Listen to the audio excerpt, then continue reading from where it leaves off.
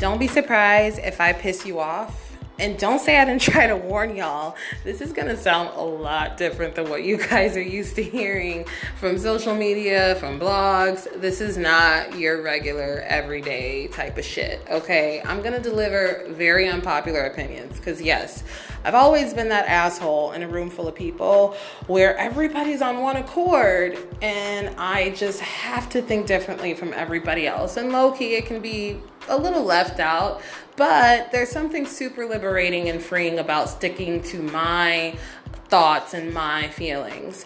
And it's time for us to learn. It's time for us to evolve and respect each other's voices and opinions. You can argue with me about it. You can cuss me out. I welcome it all.